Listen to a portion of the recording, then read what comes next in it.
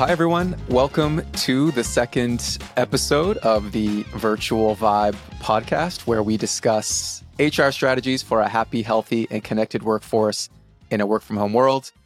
I am David Howe. I'm the CEO at Bright Breaks and the host of the Virtual Vibe. And today I'm honored to be joined by Mel Johnson, who is the Senior Manager, People Operations at PandaDoc's. So welcome, Mel. Hi, thank you so much for allowing me to join you. This is really interesting and going to be fun.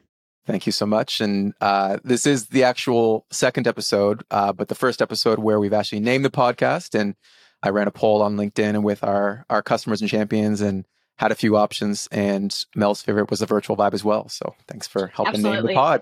Yeah. Yes, I'm glad that it was the winner. I like it. It has a bit of a swagger to it. So as mentioned, Mel's at PandaDoc's. So PandaDoc is a global team, a remote first team. They've received many awards on their culture, such as the Best Work-Life Balance Award from Forbes and on the Inc. Best Workplaces in 2023. And Mel is an HR and benefits professional, as we mentioned, with over 11 years experience in HR leadership and has experience in functions like operations, global benefits, and compliance. She's worked in a few industries like healthcare, veterinary medicine, and nonprofits, but has found her zone of genius with tech and with PandaDoc. And as you can see from Mel's background, she is an avid kitty lover, which is very important to have companions in the work from home world. So again, really appreciate you coming on, Mel, today. So to kind of kick us off, can you just share a little bit about PandaDoc, how the team works, where your team is located, and a few details like that? Sure, yeah. PandaDoc. So we're an all-in-one document automation software. So when you think of like e-signatures, I also have an e-notary arm that does notary services. So when you're thinking about purchase orders and presentations and contracts and things like that. So that's what we do. And we are worldwide, global. So we have physical offices here. One is in St. Petersburg, right downtown, beautiful office in the Morgan Stanley building. I've been there lots. We have one in Poland, one in Portugal, and one in Ukraine. So those are our full office spaces. And we are remote first. So all of our people are fully remote. However, they can go into the offices whenever they like. Actually, today we're hosting in our St. Pete office a healthy lunch. So I think there's going to be like 30 or 35 people down in the St. Pete office today. Yeah, so people can just go in whenever they want. And was the company always remote first, or was that kind of a transition with COVID? It was a transition with COVID. That happened before I joined, obviously, but I'm glad that they did go fully remote and they intend to stay fully remote. So wave of the future, right? Yeah. And are you seeing that as like a bit of a competitive advantage when it comes to like talent recruitment and hiring? Absolutely. One of the biggest questions we receive when I was talking to one of our recruiters, one of the biggest questions that we receive from candidates is, are we always going to stay remote? Yeah. Because they don't want to go back to an office space. So Yeah, there's some stats floating out there, like something, X percentage of the job postings on LinkedIn are for remote companies and it's smaller, but the number of applicants or percentage of applicants applying to those is massive. So clearly something that employees want. And do you have a sense of like what, kind of split people are taking, like in terms of, are people spending most of their time working at home? Are they kind of 50-50? How are you seeing that? Well, I can't speak for our international offices. I do know that the Poland office gets a lot of use because of the fact that I guess the Polish people, there's a lot that have moved over from Ukraine because of the war. Yeah. And they find companionship and camaraderie when they're together.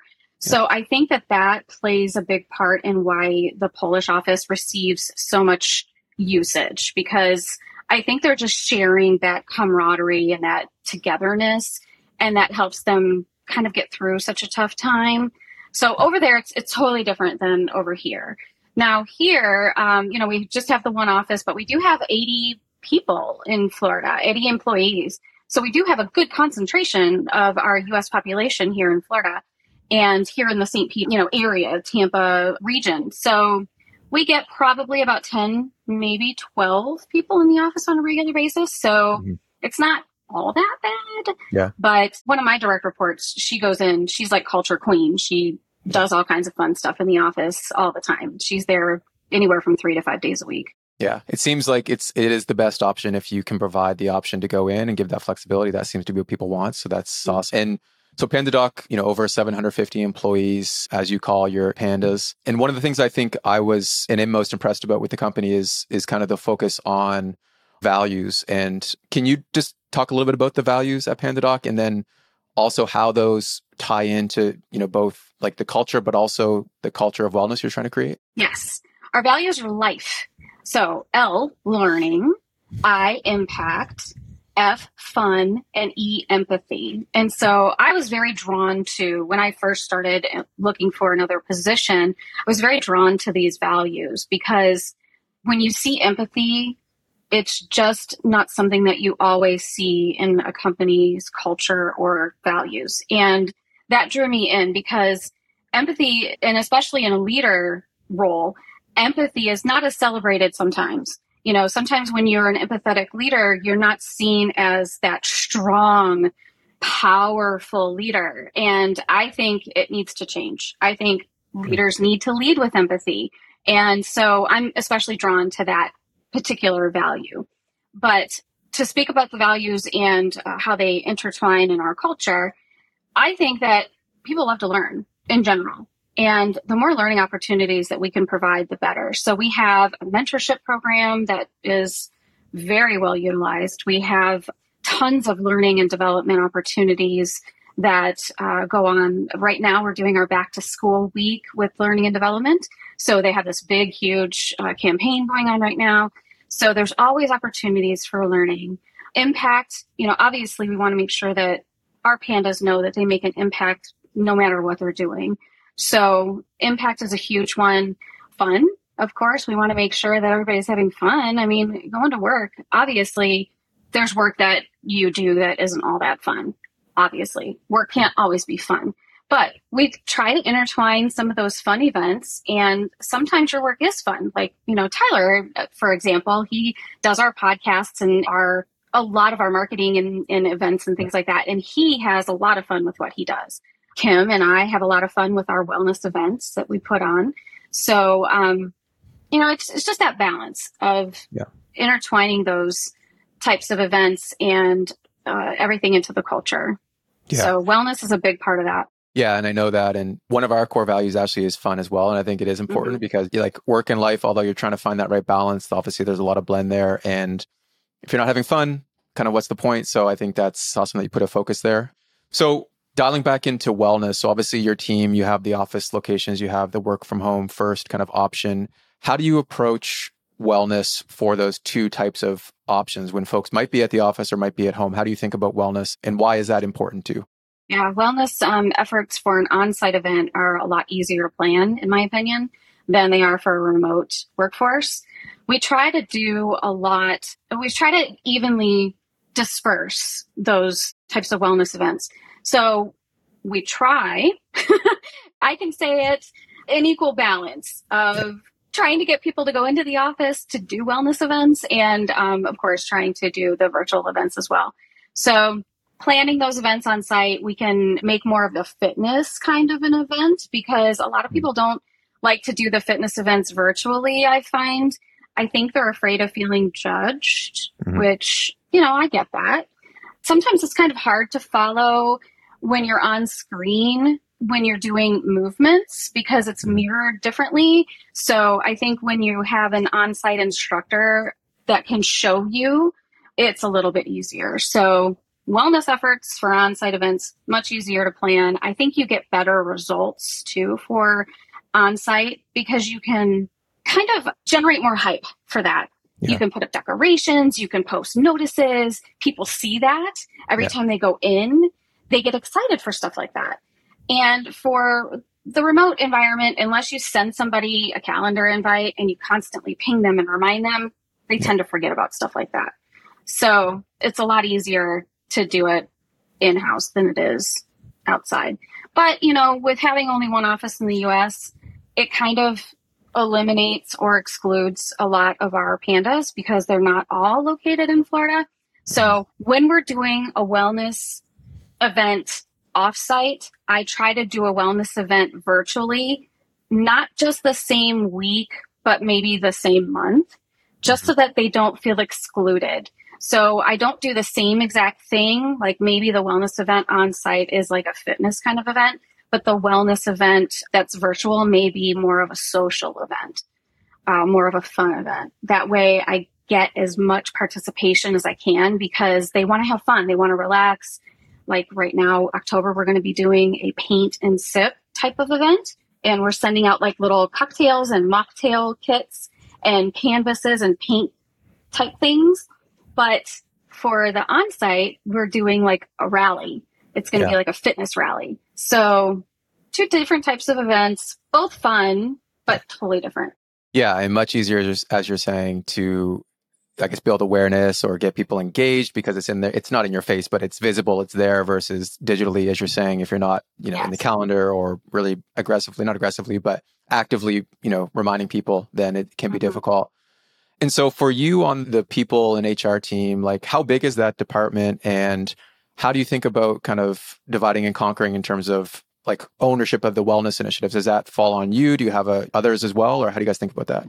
It falls directly on me because I handle benefits in the U.S. Yeah. So I created a wellness committee because I can't do it all myself. I've got a lot of other tasks and duties and responsibilities and, that kind of thing. So I put a call out on Slack. I also created a Slack wellness channel and invited a couple of people that I knew would be interested. Also, it told them to invite some other people as well. And then I put a call out saying, hey, would anybody be interested in joining me to create wellness events? And got a handful of people, 3, 4, I think. And we started just building out our calendar for the year, calendar of events that we're both doing virtually in-house. However, some of the events are just kind of like activities that we can send people to do in their free time. And others are like charity events. So I can't do it all myself. I enlisted some help. I built that wellness committee. I've done this at several other companies as well, some of my former employers. But that's what I've done. And it's been very successful for me because, again, you need a village to be able to get others' opinions and suggestions and new ideas and keep it fresh. I don't have all the answers. I can come up with some things, but, after a while, it's like, what else do we do? And so I lean on those people to get more ideas. The wellness committee is something that we've heard a lot of companies that have success with kind of implementing a culture of wellness do. So is there any like tactics or advice you could give on how somebody might go about creating a wellness committee at their org? Because I guess how many folks are on your committee? How does the interaction look? What's the selling point to get people to take part in it? Yes. Like I said, I created my own Slack wellness channel. I also have an intranet page. So I put together a huge intranet page with all of the calendar of events. So that created some excitement because people started seeing that we were doing events. And so that was enough to garner some excitement around that. And then I was like, okay, so you can see what we're doing. And this is something that maybe other people might be interested in. So put out that kind of call out in the Slack channel. I emailed the whole U.S. population because why not? Why not get some other insight? And I said, hey, if you're interested, we could use some hands. And I got, I think 4 people are on. One just dropped. So I've got 4 people now. And we meet once a month to talk about what went well during that last event, what we could do better, what our participation was like, what we think that maybe could enhance participation. Maybe we could hold it at a different time or on a different day, those types of things. And we just take things from there. That way we can enhance and do things better for the next time. And this isn't just folks on the HR team. This is across the company, right? Yes. We definitely don't just want HR people. We want, all types of voices. I've got an engineer on my team. I have a finance person on my team. I also have a marketing person. So it's just kind of nice to have voices from different areas of the company to be able to, pitch in and say, hey, I've got an idea. We did this at my last company. Can we do it here? Our budgets are very small, so we're not able to do the big things, but it's just kind of nice to be able to hear from other people. Yeah, I think that is important. And I do like that you have some structure to it where there's a monthly meeting kind of reviewing what happened. I think that is important. You've touched a little bit on some of the initiatives that you've run. Like, what have you done that's been successful? And how do you think about, measuring the effectiveness of something? So that obviously can be tricky because it's not always necessarily so data driven, but how do you think about deciding if something worked or not, basically? Yes, deciding if something worked or not. That's pretty easy. But some of the things that we've done that have worked really well, we had a terrarium building class. That was one of the mindfulness ones. We just did that in April. And so we had this company that I've partnered with before at other companies, and they sent out terrarium kits.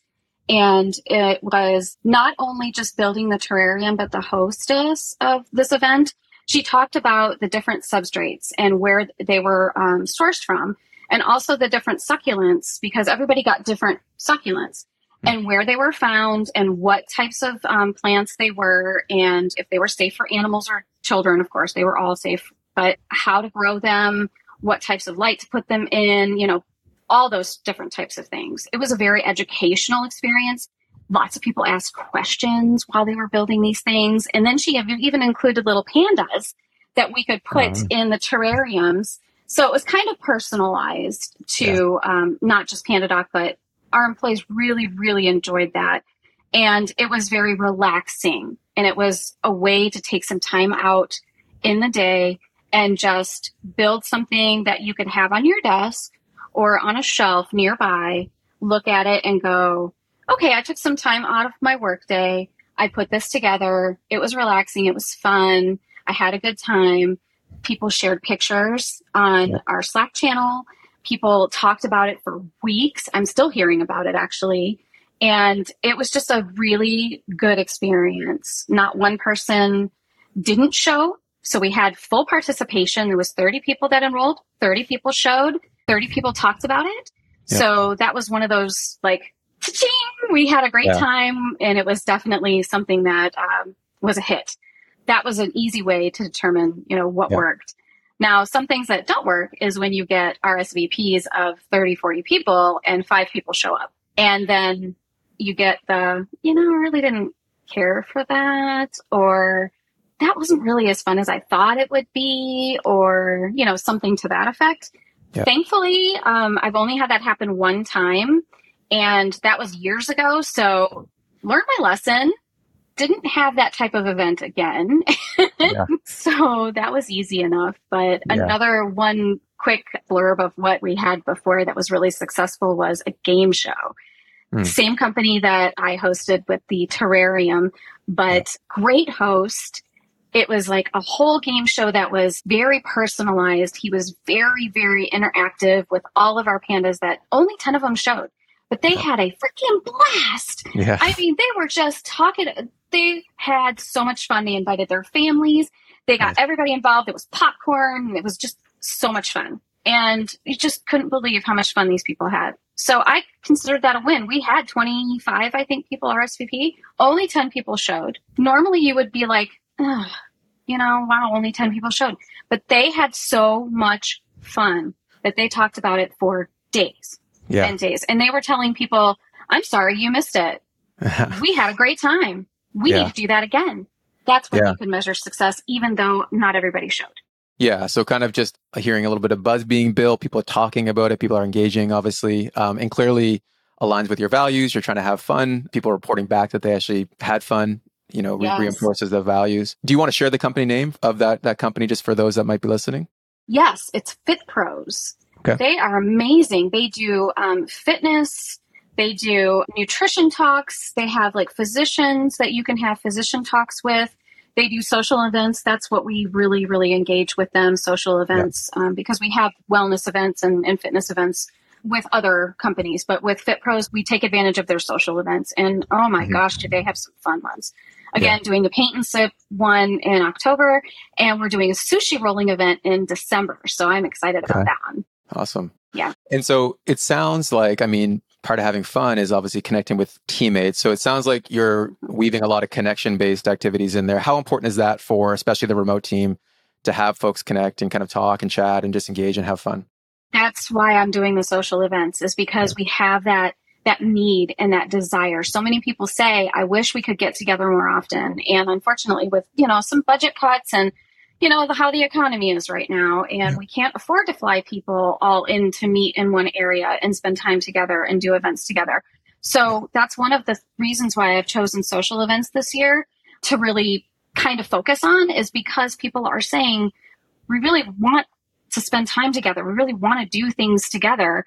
And so this is a way that I can get them together on a social kind of event and say, okay, here's your opportunity to spend some time together and do something fun with your coworkers. And even if it is at 3:00 in the afternoon and you've got, work piling up, just take some time, take an hour and just relax and have a good time. Relax and do something that you normally would not do, like build a terrarium or engage in a game show with your coworkers and your family and just have fun. So that's what I'm focused on this year. It's sure. all about the year of fun this year. That's the value that we're focusing on this year, is the fun value. Yeah, I'm a big fan of theming things for a period of time. Yes. So I like that. Okay, cool. This has been great. We did talk a little bit about the tools, some of the tools that you use, if there's anything else to share there, but also, curious on, what recommendations might you have for, HR folks or benefits folks that are kind of thinking about getting started and how they might start to implement, more of a deeper culture of wellness at their company, and specifically if their company is remote first, like PandaDoc. Yes, my advice would be, don't go it alone. Definitely enlist the help of your coworkers, even if it is just HR people that, you work with very closely, or put a call out, to other people. Start a wellness committee. It only has to be a couple people. You need a hive mind. You need those other people to bounce ideas off of, to give suggestions, to input their ideas and get their experience from other companies and from other places they've been. And don't take anything personally. If something doesn't work, like it bombs completely, it's not your fault. Honestly, you can't take anything personally. You really can't feel like a failure if something doesn't work right. You've done your best. You've put all your effort and time into creating something that you feel would be the best thing at that time. And if it doesn't work, it doesn't work. You just have to brush off, get up, try something new, and go back at it. So yeah, that's my advice. I mean, try to make the best of whatever money you have, whatever funds, whatever resources you have. There's tons of free resources out there. I just get on Google and I look up employee wellness, and there's a ton of resources out there. So I'm from also a nonprofit background too. So where we had to just kind of, I got to be scrappy. That's one of the things, that when you're in a startup, you have to be scrappy. Yeah. So you look for those free resources and those low cost kind of things. So just look for those resources, lean on people, and don't go it alone. Awesome. Yeah, very tactical, which I hope the listeners appreciate. And I saw the kitty jump in there. So finally the appearance. Quite the cat tree. I love the big cat trees, and so do cats. So yes, I have like 6 of those in my house because I have 6 cats, and they all fight over top spots. So I have to have a lot of them. Love it. Okay.